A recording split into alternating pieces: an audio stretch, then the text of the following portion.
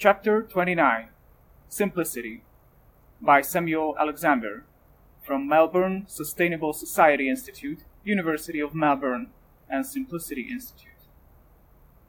In broad terms, voluntary simplicity can be understood to imply a way of life that involves consciously minimizing wasteful and resource-intensive consumption.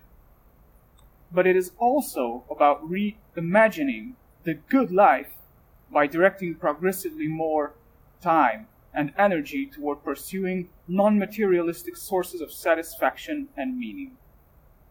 In other words, voluntary simplicity involves embracing a minimally sufficient material standard of living in exchange for more time and freedom to pursue other life goals, such as community or social engagements, more time with family, artistic or intellectual projects, home-based production, more fulfilling employment, political participation, spiritual exploration, relaxation, pleasure-seeking, and so on, none of which need to rely on money or much money. Variously defended by its advocates on personal, social, political, humanitarian, and ecological grounds, voluntary simplicity is based on the assumption that human beings can live meaningful, free, happy, and infinitely diverse lives, while consuming no more than an equitable share of nature. A social philosopher named Richard Gregg coined the term voluntary simplicity in 1936, although obviously the way of life to which he referred is as old as civilization itself. Throughout history, there have always been individuals and communities who have expressed doubts about the merits of living a materialistic life focused on material wealth and possessions. A history of simplicity could begin with Siddhartha Gautama, the Buddha, who at the age of 29 gave up what he considered to be the superficial luxuries of a royal existence and sought spiritual truth in a life of extreme asceticism. After nearly starving himself to death through his practice of self-deprivation, Siddhartha reconsidered his path, and after years of inner struggle, he is said to have found enlightenment in what Buddhists call the middle way, a path of meditative self-discipline that lies between the paths of worldly indulgence and asceticism. A similar message about the spiritual value of living a materially simple life can be found in almost all of the world's religious and spiritual texts, if not always in their practices, as well as many of the world's indigenous wisdom traditions.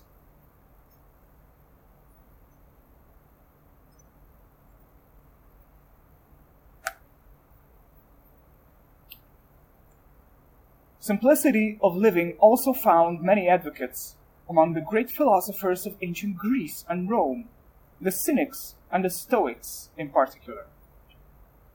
In one of the most radical expressions of simplicity, Diogenes the Cynic voluntarily embraced a life of poverty to show by example that a free and meaningful life cannot be measured by conventional counts of wealth. Less extreme were the Stoics, such as Epictetus, Marcus Aurelius, and Seneca, who advocated disciplined and thoughtful moderation rather than poverty.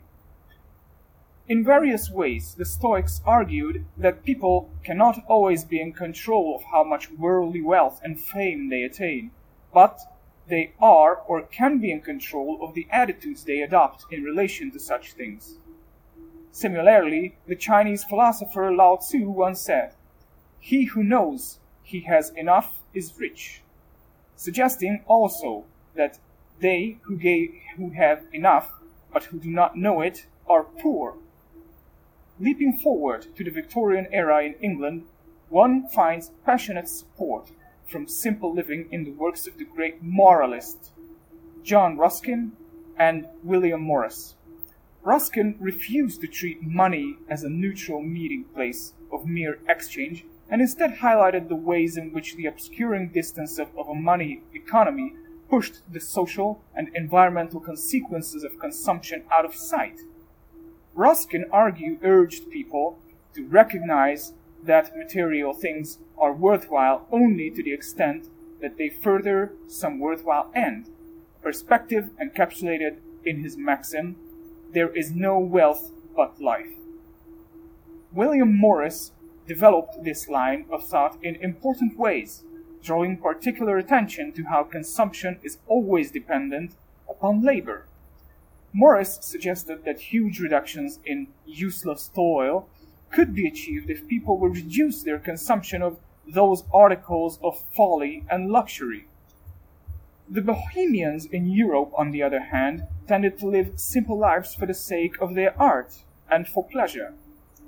Quite different again are the Amish, the Trappist monks, and the Quakers, who exemplify varieties of simple life grounded upon religious belief. In the 20th century, towering figures such as Gandhi, Lenin, Tolstoy, and Mother Teresa all lived lives of great material simplicity. Given that the US is the birthplace of hyper-consumerism, it might surprise some people to discover that in fact the US has always had an undercurrent of plain living and high thinking. In the mid-19th century, there were the fascinating versions of the simple life articulated by the New England Transcendentalists. This was a colorful group of poets, mystics, social reformers, and philosophers, including Henry Thoreau, who lived on modest means in order to afford the luxury of creativity and contemplation. As leading transcendentalists, Ralph Waldo Emerson once asserted, "It is better to go without than to have possessions at too great a cost." Other early Americans highlighted the tension between profiteering and civic virtue, and insisted on the close connection between simple living and the flourishing democracy. There were also the warnings of Benjamin Franklin, who railed against consumers thoughtlessly going into debt. What madness must it be to run into debt for these superfluities? Think of what you do when you turn in debt. You give another power over your liberty. Preserve your freedom and maintain your independency.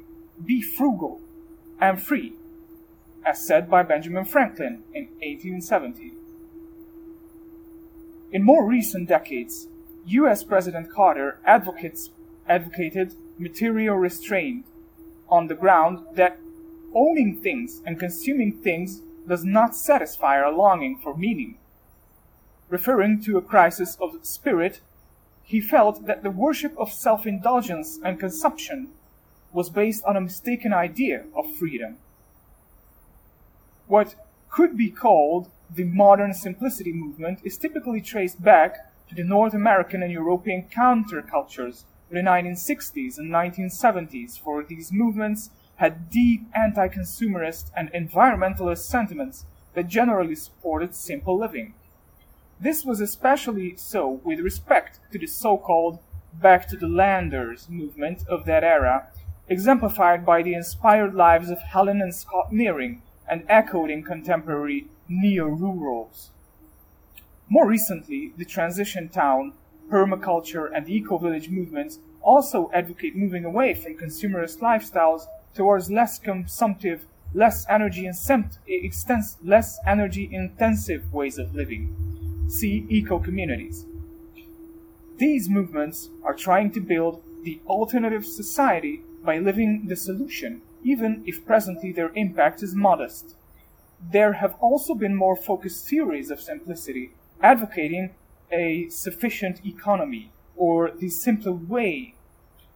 These theories variously argue for a restructuring of society with the aim of creating low-energy, highly localized, steady-state economies based on a politicized culture of simple living. See depolitization.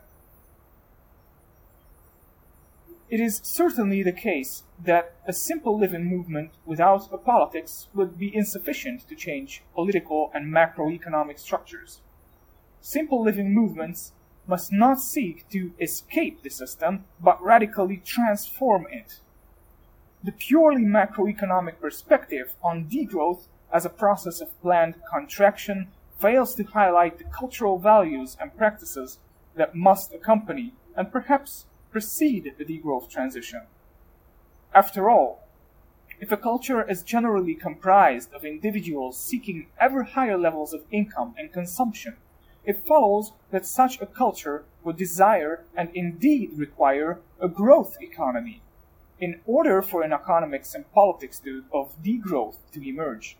Therefore, it would seem that people at the cultural level must be prepared to give up or resist high consumption affluent lifestyles and instead embrace simpler lifestyles of reduced or restrained consumption.